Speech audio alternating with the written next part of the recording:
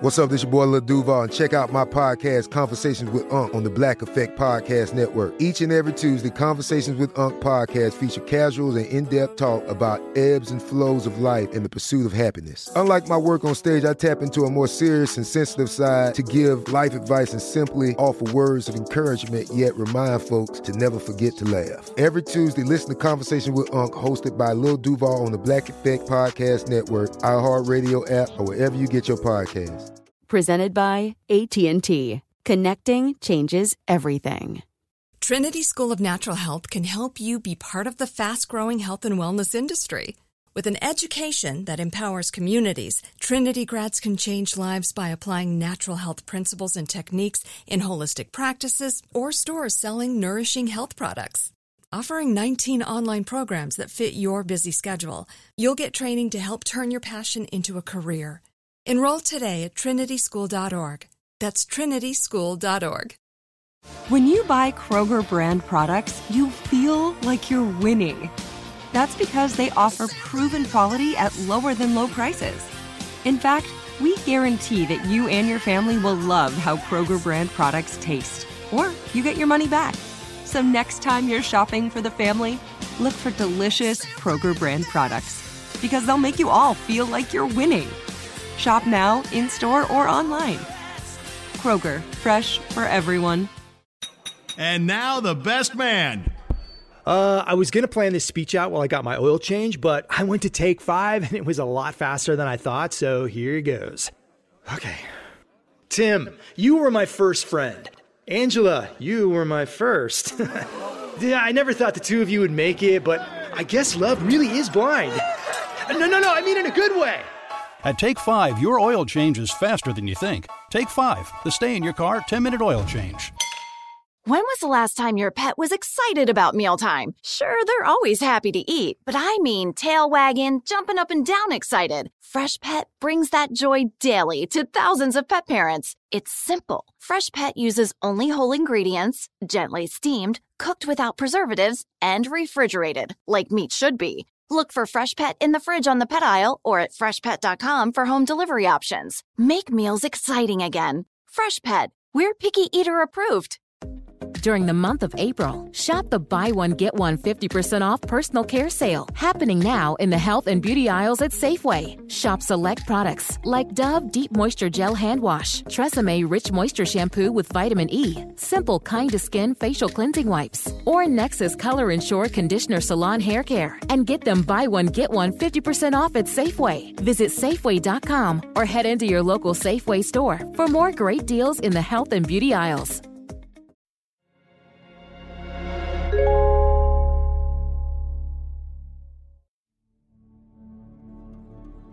Estás escuchando Olvidadas, las muertas de Juárez, un podcast de Podimo en colaboración con iHeartMedia, producido por Harpa Studio.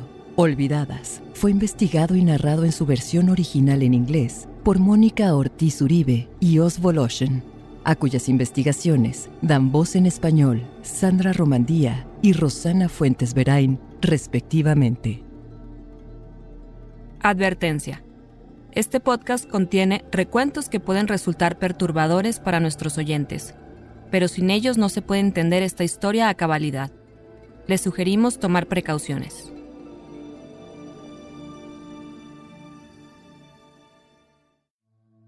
En el episodio anterior de Olvidadas, las muertas de Juárez, les pregunté, ¿qué son esas marcas redondas? ¿Quemaduras? Y ellos dijeron, son herrados como de ganado, jefe. Esas confesiones eran inservibles. Dios mío, dije. Si ves el expediente, el original, te vas a dar cuenta que no existe la más mínima evidencia que vincule a los choferes de autobús con los crímenes. Intenté proteger el expediente hasta que llegara al juez, porque a partir de ahí es más complicado manipular la evidencia. Fueron probablemente los primeros abogados que se atrevieron a hablar abiertamente de lo que sabían que estaba ocurriendo con los feminicidios en Juárez, y empezaron a señalar que seguía habiendo asesinos que se salían con la suya. Asesinos que se salían con la suya, que mataban sin consecuencias, impunidad. En el año 2001 se encontraron los cuerpos de 8 mujeres en una zona muy concurrida de Ciudad Juárez, conocida como Campo Algodonero. En lugar de llevar a cabo una investigación de verdad, las autoridades al parecer torturaron a 2 choferes de autobús para que se adjudicaran los crímenes. Afirmaron que estos hombres secuestraban mujeres tras consumir cocaína y marihuana. Sin embargo, por tratarse de choferes de rutas comerciales, con frecuencia debían realizarse pruebas antidoping, de las que siempre salían limpios. La policía también declaró que los choferes usaron una camioneta para secuestrar a las mujeres, pero no había ninguna evidencia que vinculara a las víctimas con la camioneta. De hecho, la camioneta ni siquiera servía. Era la tercera vez que se encontraba una fosa común de mujeres en Juárez, así como la tercera vez que se buscaban chivos expiatorios. Pero, ¿quiénes eran los verdaderos asesinos? ¿Por qué no se hacía justicia? Este tipo de preguntas no dejaba de atormentar al ex jefe de investigaciones forenses de la ciudad, Óscar Maínez. Inicialmente, cuando empiezan a aparecer los primeros cuerpos de mujeres victimizadas, pensé que era el típico caso del homicida serial. Hombre solitario, de cierta edad, con cierto perfil. Pero conforme se avanza en la investigación, te das cuenta que es algo mucho más complejo, que estamos hablando de un grupo altamente organizado con recursos. Probablemente actuaba para beneficio de alguien más, alguien secuestraba, alguien retenía a la víctima, luego era violada y asesinada, probablemente alguien más del mismo grupo se deshacían del cuerpo. La cosa es que quienes hicieron esto tienen poder suficiente para seguir libres, para que no los investiguen, así que de por medio hay dinero, hay poder, por eso estos asesinatos continúan. Entonces, si te hubieran dejado hacer tu trabajo hasta terminar, ¿crees que tu equipo habría reunido evidencia e información suficiente para poder identificar? Bueno, había muchas líneas de investigación. Se puede haber seguido estas líneas, se hubiera trabajado el caso, desgraciadamente no fue así. El gobernador no quiso, no les importaron estas mujeres, vieron a las mujeres pobres como desechables, decidieron cerrar el caso por razones políticas y para tratar de proyectar una imagen de un departamento de policía eficiente. Proteger la imagen del departamento de policía sería una explicación relativamente benevolente del uso de chivos expiatorios en los casos de feminicidios. Una explicación más escalofriante es que alguien intentaba proteger la identidad de los verdaderos asesinos. Pero Óscar se negaba a participar en esta farsa. De hecho, intentó evidenciar la fragilidad de los argumentos estatales y se negó a plantar evidencias que vincularan a los choferes con estos crímenes. Eso mantuvo latente la posibilidad de exponer, finalmente, a los verdaderos asesinos. Sobre todo cuando un par de abogados prominentes tomaron las riendas del caso y defendieron a los choferes, alegando públicamente que había errores judiciales de por medio. Soy Rosana Fuentes Verain. Y yo soy Sandra Romandía. Y esto es Olvidadas, las muertas de Juárez. Yo no nací sin causa. Yo no nací sin fe. Mi corazón pega fuerte para gritar a los que no sienten, así perseguir a la felicidad.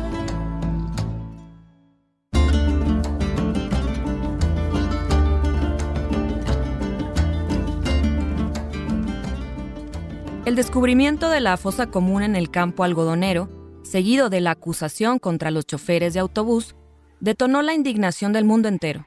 Las protestas estaban siendo lideradas por madres como Paula Flores y activistas como Esther Chávez Cano, y esta vez parecía que de verdad sería posible lograr un cambio.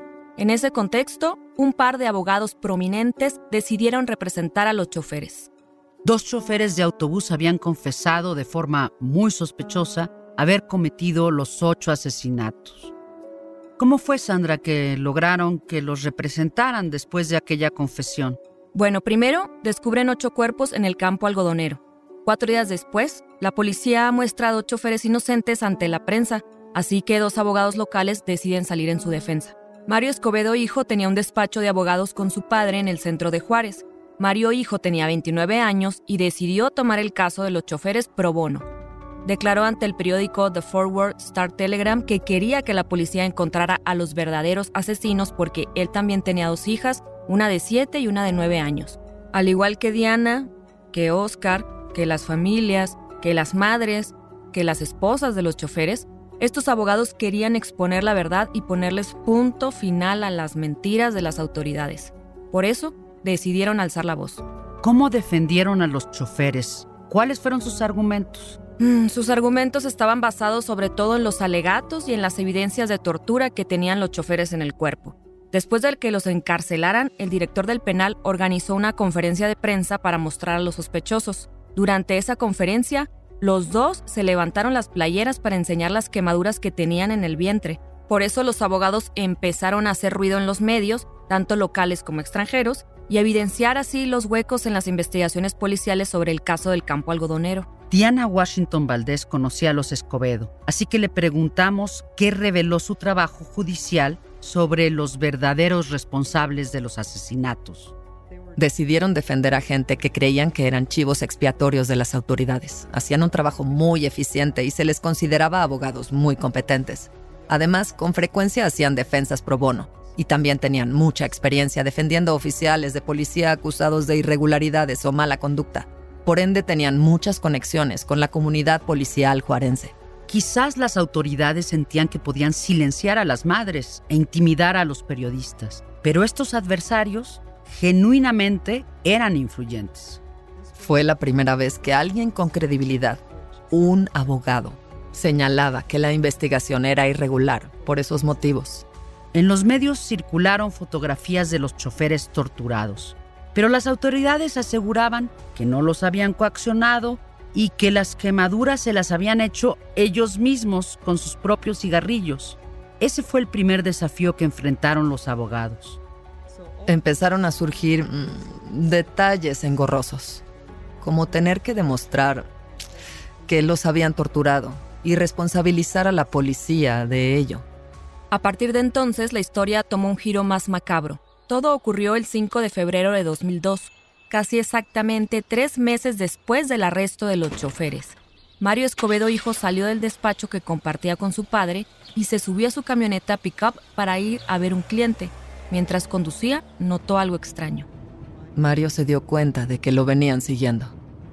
Mario aceleró tanto como pudo con la esperanza de perder a sus perseguidores, pero no lo logró, así que hizo lo único que se le ocurrió. Llamó al celular de su padre y dijo, ayúdame, ayúdame. Y luego chocó contra un árbol. Lo último que su padre escuchó fue el grito de ayuda y un choque aparatoso, por lo que temió lo peor y salió corriendo a donde estaba su hijo. Al llegar, la policía le dijo que su hijo había muerto en el accidente. Después confesaron haberle disparado, pero dijeron que lo confundieron con alguien más. Luego cambiaron la historia una vez más y aseguraron que Mario hijo les había disparado y que ellos solo se habían defendido. Según Diana, incluso acribillaron una patrulla después de eso para fingir que había habido un tiroteo. Tenemos que decir que es un asesinato porque ¿qué otra cosa podría ser? Según los testigos, Mario venía conduciendo su camioneta. Chocó. Un policía se subió a la caja de la pick-up, terminó de romper la ventana trasera y le disparó en la cabeza. Eso es asesinato. Y punto. ¿Y cómo reaccionó la comunidad juarense al asesinato de Mario y qué hizo la familia para atraer la atención pública? La muerte de Mario Escobedo fue importante justo por eso. Generó terror en la comunidad porque fue como una advertencia inmensa para todos. Era como si les hubieran dicho, ¡atrás, atrás! Las familias estuvieron asustadas durante un tiempo. Todos nos asustamos. Pero el temor no duró mucho tiempo. Luego se hizo evidente la indignación. Sí, la familia de Mario Escobedo sabía o sospechaba que el asesinato había sido cometido por un oficial de la policía estatal. There's no sign of identity theft slowing down. And why should it?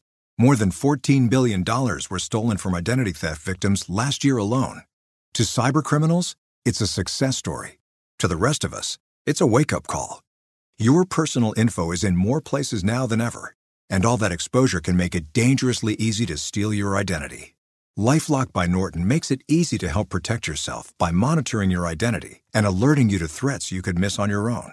If you become a victim of identity theft, A U.S.-based LifeLock restoration specialist will be dedicated to your case and work to fix it. No one can prevent all identity theft or monitor all transactions at all businesses.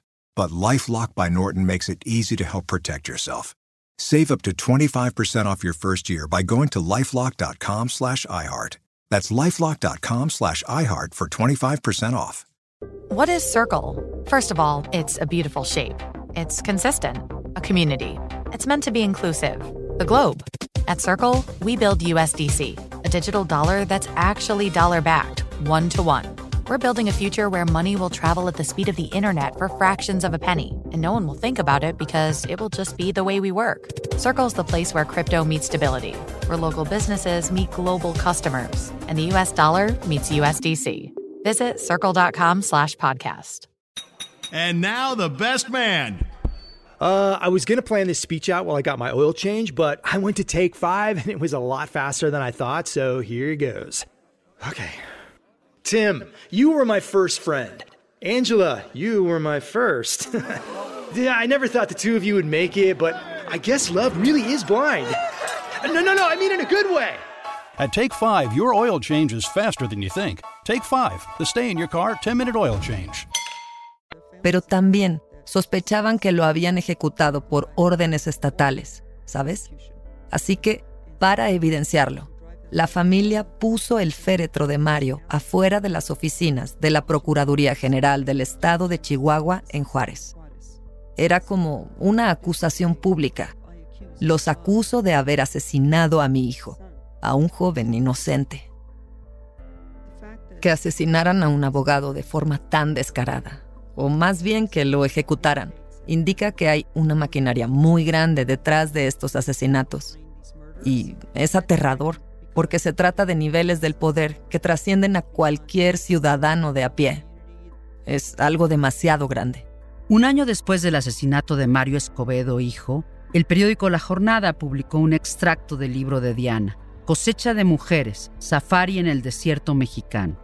En ese entonces, las amenazas contra Diana alcanzaron un punto álgido. Mi libro no estaba bien escrito porque no era un texto literario. No estaba pulido. Sentía que tenía muy poco tiempo para publicarlo. E incluso había momentos en los que le rogaba a Dios, por favor dame tiempo y dame vida para terminarlo, porque quizá es lo único que pueda hacer por las víctimas, documentar lo que le sucedió. Ahora ya no voy, ya no puedo ir.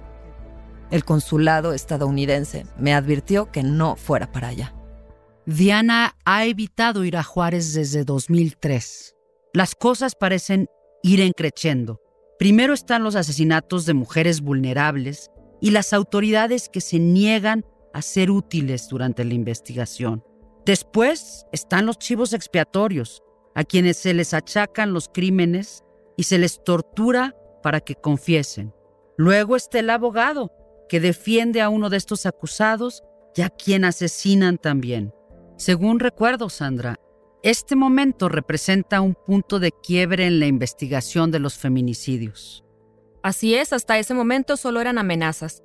Pero luego llega alguien que no se alinea con el discurso oficial, que va en contra de la investigación gubernamental y lo asesinan. Mario había anunciado hacía poco que interpondría una denuncia penal contra la policía estatal por secuestrar y torturar a su cliente. Y Mario padre declara que la muerte de su hijo es un asesinato cobarde a manos de la policía.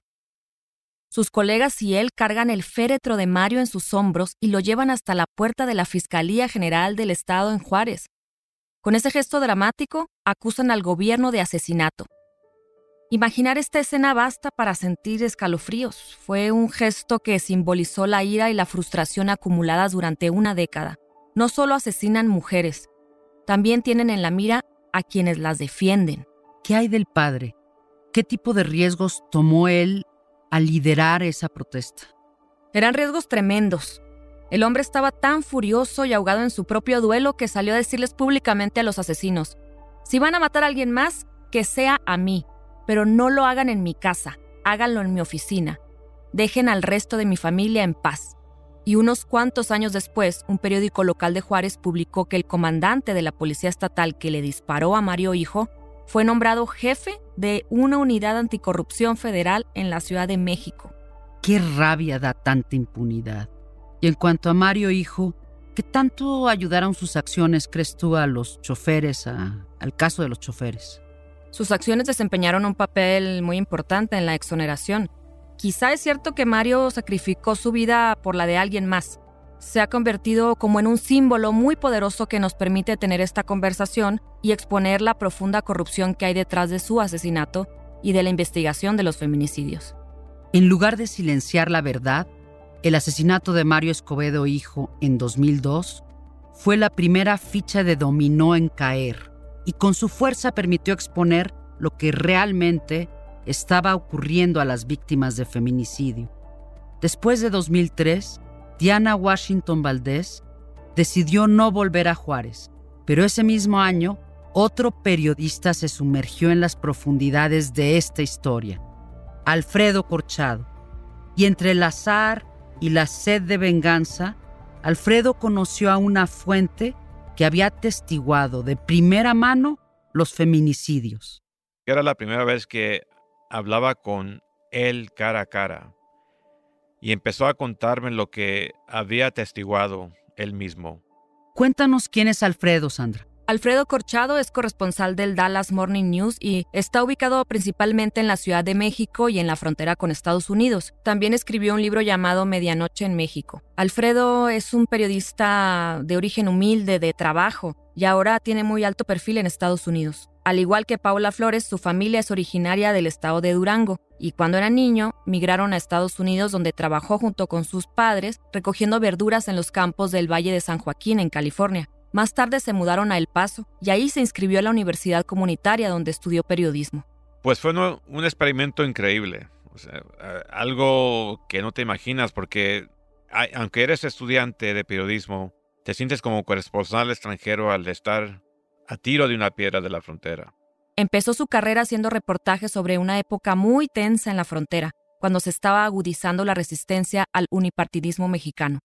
En ese tiempo parecía que la revolución estaba ocurriendo en Ciudad Juárez, como que algo estaba empezando. Durante 70 años el PRI controló este país. Obviamente, eso obstaba para generar cambios y promover reformas.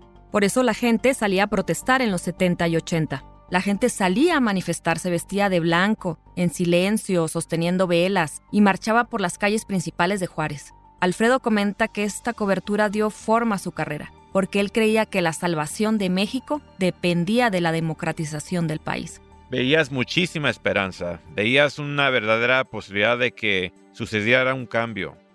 Es interesante visualizar a Juárez como un lugar caracterizado por protestas a lo largo de distintas generaciones. Hemos oído sobre las protestas de Paula Flores y las de las madres de las desaparecidas, pero décadas antes, en los 80s, hubo manifestaciones en Juárez a favor de la democracia. Sin embargo, durante mucho tiempo no rindieron frutos. No fue sino hasta 20 años después que habría un cambio de partido en el poder y ganaría la presidencia Vicente Fox, un candidato, el primero en 70 años, que no era del partido hegemónico. Sí, el 2000 representó una elección histórica para México, la cual coincidió con la elección presidencial en Estados Unidos que ganó George W. Bush. Se suponía que ambos presidentes darían inicio a una era de amistad y cooperación sin precedentes entre ambos países.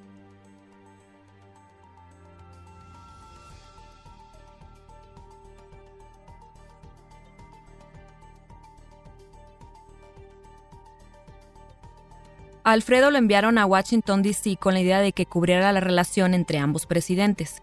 Pero luego ocurrieron los ataques del 11 de septiembre y esos sueños y promesas se vinieron abajo. Estados Unidos ya no tenía la mirada puesta en México, sino que estaba enfocado en la carrera contra el terrorismo. Además, ahí comenzó una nueva era de militarización en la frontera. Alfredo entonces se da cuenta de que no está siendo muy útil en Washington y busca la forma de volver a México. Y después de un tiempo, sus editores le brindan la oportunidad de hacerlo. Los jefes me contestaron y me dijeron que al final me mandarían de regreso, pero que si podría pasar primero por Ciudad Juárez y pasar una temporada en El Paso. Y yo pensé, bueno, si quiere decir que voy a estar en una temporada en casa comiendo la comida de mi mamá, pues claro. Pues mi tarea era muy simple, descubrir quién estaba asesinando a las mujeres de Juárez. ¿Por qué desaparecían o mataban a tantas mujeres? Y como reportero es una historia sumamente difícil porque todo el mundo tiene sus propias intenciones ocultas o sus propias hipótesis o teorías de conspiración. Y México es un país de conspiraciones. Era el año 2003. Hardrick Crawford era el agente especial del FBI en El Paso y había alertado sobre la posible presencia de un asesino serial estadounidense en Juárez. Oscar Maínez, por su parte, había alertado a las autoridades mexicanas de que se trataba de un grupo organizado. Y Diana había publicado artículos sobre la implicación de las escuelas de computación, ECO. En medio de todo eso, Alfredo iba de regreso a la frontera para buscar respuestas definitivas. Pues empecé a preguntarle a la gente cosas y me alié con reporteros de Juárez que también habían cubierto las marchas de hace décadas, o sea, colegas que ya había conocido, y todos me decían lo mismo: tienes que hablar con Esther Chávez. Esther Chávez era la famosa activista y defensora de los derechos humanos en Ciudad Juárez. Para Alfredo, fue una especie de vuelta a sus orígenes periodísticos. Había vuelto a El Paso y a Juárez. Había vuelto también a cubrir otra manifestación social. En el núcleo de ese movimiento estaba Esther Chávez Cano. What is Circle? First of all, it's a beautiful shape. It's consistent, a community. It's meant to be inclusive. The globe. At Circle, we build USDC, a digital dollar that's actually dollar-backed, one-to-one. We're building a future where money will travel at the speed of the internet for fractions of a penny, and no one will think about it because it will just be the way we work. Circle's the place where crypto meets stability, where local businesses meet global customers, and the US dollar meets USDC. Visit circle.com/podcast. And now the best man. I was going to plan this speech out while I got my oil change, but I went to take 5 and it was a lot faster than I thought, so here goes. Okay. Tim, you were my first friend. Angela, you were my first. Yeah, I never thought the two of you would make it, but I guess love really is blind. No, I mean in a good way. At Take 5, your oil change is faster than you think. Take 5, the stay-in-your-car 10-minute oil change.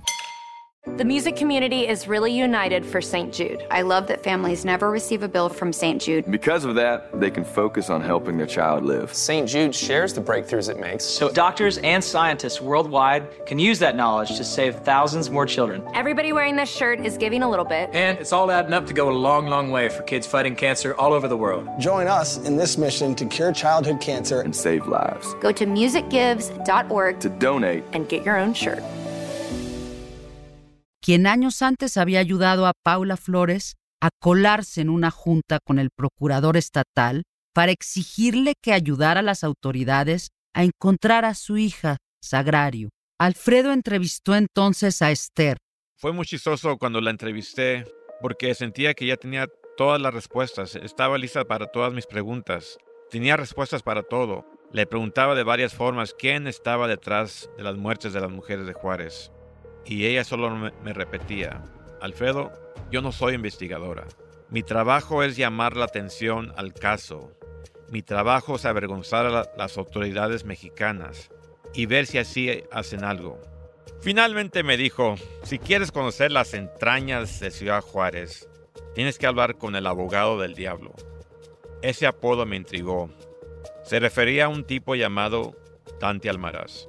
No está del todo claro por qué Esther Chávez Cano dudó en presentarle a Dante Almaraz, el llamado abogado del diablo. Pero es posible que fuera porque le preocupaba la seguridad de Alfredo. Dante era colega y amigo de los Escobedo y estaba involucrado en la defensa de uno de los conductores cuando a Mario Hijo lo asesinaron. Pero también tenía fama de ser el abogado del submundo criminal juarense. Pensé, ok, Dante, con un nombre como Dante Almaraz, seguro sabe lo que está pasando aquí. Entonces intenté llamarlo. Su hija siempre me contestaba y era muy amable, muy cortés. Me decía: mi padre está muy ocupado. Espere y él la llamará a su debido momento. Y así empezó todo. Intenté leer tanto como pude, entrevistar a tantos funcionarios, autoridades y reporteros que conocieran el caso como fuera posible. Pero también a Esther, a las víctimas y a muchas de las madres para intentar armar este rompecabezas con la esperanza de que Dante me llamara. Algunas personas te habían advertido que Dante era un hombre de dudosa reputación. Es algo de lo que uno suele mantenerse al margen como reportero, pero tú genuinamente querías entrevistarlo. Cuando Esther Chávez me dijo que él era la persona con quien debía de hablar, empecé a preguntarles a todos mis colegas, ¿qué saben ustedes de este tal Dante? La mayoría me dijo que no me acercara, que es un mal tipo, que su información no sirve y además que es corrupto. Pero luego un editor que de hecho se vino de Juárez caminando al Paso para reunirse en el centro conmigo porque se sentía mucho más seguro de este lado de la frontera, me dijo que sin duda debía de hablar con Dante. Y le pregunté, ¿pero qué pasa con su reputación como el abogado del diablo? ¿Por qué le dicen así? Y me dijo, por eso tienes que hablar con Dante, porque él conoce ese mundo oscuro, conoce a todo mundo. Las razones por las cuales la mayoría de los periodistas dudaría de alguien como Dante eran precisamente las que lo convertían en una fuente ideal para esta historia. Así que Alfredo insistió. Fíjate que finalmente, después de perseguirlo durante 3 meses, Dante me llamó. Y el abogado del diablo le dijo a Alfredo, te veo mañana a las 8 de la mañana en Ciudad Juárez. Y así fue. Le mandó la ubicación exacta del encuentro 15 minutos, solo 15 minutos antes. A ver, hablemos un poco sobre los antecedentes de Dante. Una de las partes más intrigantes es que representó al otro conductor, al que habían acusado injustamente en el campo algodonero. Y de hecho era amigo de Mario Escobedo y de su papá. Yo conocía a Mario Escobedo hijo, porque era primo de mi cuñada. Mario Escobedo padre le dijo a Dante lo que había ocurrido con su hijo. Cuando lo iban persiguiendo, Mario le llama a su padre y le dijo que estaba en peligro, que creía que querían matarlo. Le suplica al padre que llame al gobernador o a alguien que interceda por él. Pero Mario Escobedo padre no pudo hacer nada para salvar a su hijo. Y eso inspiró a Dante a tomar el camino de la venganza. Yo creo que la razón por la que Dante se involucró es que era muy amigo de los Escobedos. Y los Escobedos estaban muy comprometidos con el caso porque querían y sentían que esos 2 hombres, el Cerillo y la Foca, habían sido acusados injustamente y que los habían obligado a confesar. Y por otro lado estaba Dante, para quien, como él mismo me lo dijo después, eso no era cuestión de legalidad, no era una cuestión de democracia. Se trataba sencillamente de estar a mano. Buscaba vengarse.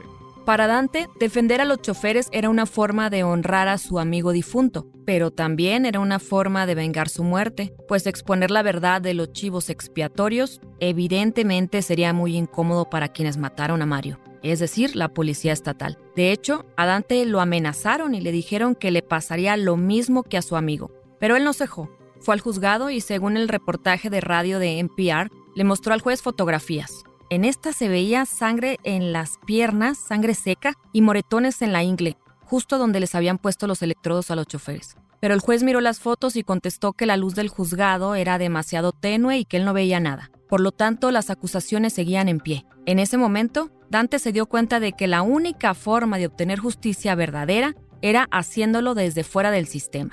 Tendría que exponer él mismo a los verdaderos asesinos, y Alfredo representaba el medio para ejecutar su venganza. No obstante, no se le iba a poner fácil. Tomó tiempo para que Dante se abriera conmigo. Fue un proceso largo, poco a poco, que quizás mis colegas tenían razón y que lo de él era puro borlote, que cuando hablábamos íbamos nomás en círculo. Y así fue como en un baile, como el matador toreando. El torero. Así es, intentábamos figurar quién éramos cada uno sin revelar nuestros secretos, sin revelar nuestras historias.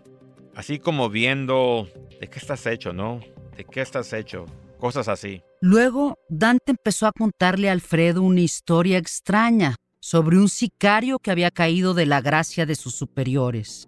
Pues me dijo que a él y a otros los acusaron de robarles drogas al cartel, y el cartel los persiguió y le disparó a muchos de ellos porque en este mundo oscuro es imperdonable cuando sospechas que le robaste a tus superiores. Si lo haces, es muy fácil, te matan. Pero este joven no murió. Quedó bajo una pila de cuerpos. Sobrevivió escondiéndose bajo una pila de cuerpos de gente a la que el cartel tiroteó por haberles robado. El joven volvió a Juárez y logró ponerse en contacto con Dante, quien prometió protegerlo a cambio de información. Dante fue muy listo y decidió esconder al tipo en prisión. Lo encarceló con cargos inventados y con un nombre falso. Dante tenía muy buenos amigos en el Cerezo de Juárez. Y cuando hablamos siempre me aventaba un hueso, uno de los cuales fue que ese tipo estaba vivo, que si quería hablar con él. No solo estaba vivo, sino que en teoría sabía exactamente qué era lo que pasaba con las mujeres. Exactamente. Y Dante estaba listo para programarle una entrevista con Alfredo. Pero de eso hablaremos en el siguiente episodio. Soy Rosana Fuentes Verain. Y yo soy Sandra Romandía. Hasta la próxima.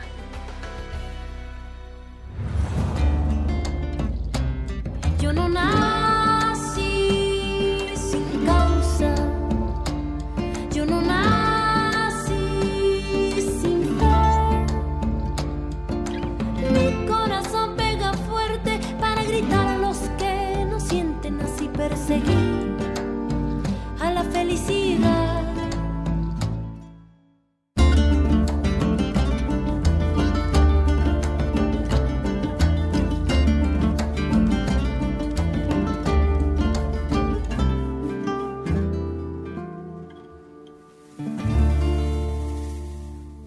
Olvidadas.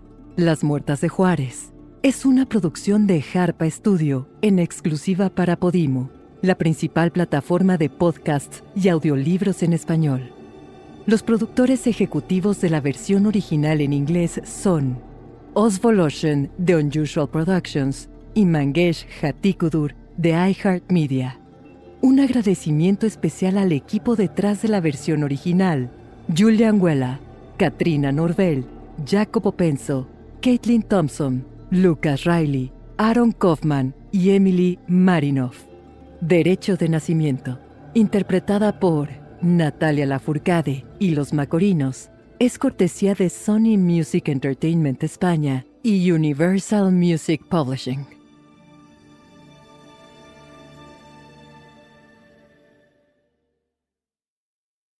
The music community is really united for St. Jude. I love that families never receive a bill from St. Jude. Because of that, they can focus on helping their child live. St. Jude shares the breakthroughs it makes, So doctors and scientists worldwide can use that knowledge to save thousands more children. Everybody wearing this shirt is giving a little bit. And it's all adding up to go a long, long way for kids fighting cancer all over the world. Join us in this mission to cure childhood cancer and save lives. Go to musicgives.org to donate and get your own shirt. He'll forget about the video game you gave him on his birthday. Wow! Thanks, Grandpa! But he'll never forget how you invested in his future with the UNest app. Wow. Thanks, Grandpa. The UNest app makes it easy for grandparents and family friends to give funds to a child's investment account that could be used for college tuition, their first home, and more. All you have to do is share a link. Start building your child's financial future today. Download the UNest app from the App Store or Google Play Store. See terms and conditions at unest.co. I love the freshness of spring. It means fun events like spring break and graduation and some new clothes to make those occasions extra special. My go-to, Lulu's. Lulu's has quality on-trend items that feel as good as they look. There are so many styles to choose from for graduation, and Lulu's has everything I need for spring break. Create an account at lulus.com and use code LulusFan20 to save 20% off your first order. That's LulusFan20. Freshen up your wardrobe for spring at lulus.com. Terms and conditions apply. See lulus.com for details. Trinity School of Natural Health can help you be part of the fast-growing health and wellness industry. With an education that empowers communities, Trinity grads can change lives by applying natural health principles and techniques in holistic practices or stores selling nourishing health products. Offering 19 online programs that fit your busy schedule, you'll get training to help turn your passion into a career. Enroll today at trinityschool.org. That's trinityschool.org. Are you still searching for your perfect place to call home? Well, now is the time to buy at Fisher Homes. If you're looking to move in before the end of 2024, May could be your last opportunity to start building your dream home and close before the year's end. If you're hoping to move in even sooner, Fisher Homes also has homes that are move-in ready and waiting for you, where you can start enjoying the benefits of homeownership even faster. Schedule your personal tour with a new home advisor today at FisherHomes.com and make this spring the season you find your perfect home sweet home. Whether you're a savvy spender maximizing your savings with cashback rewards, a thrifty rate watcher seeking the lowest interest, or a travel enthusiast looking for extraordinary perks, Kemba Financial Credit Union has a visa to complement your lifestyle and unique needs. Apply today at Kemba.org to unlock a limited time 2% cash back on purchases and pay 0% interest on balance transfers for an entire year with a new visa from Kemba. You deserve a card that works for you. Restrictions apply. Offer ends June 30th, 2024.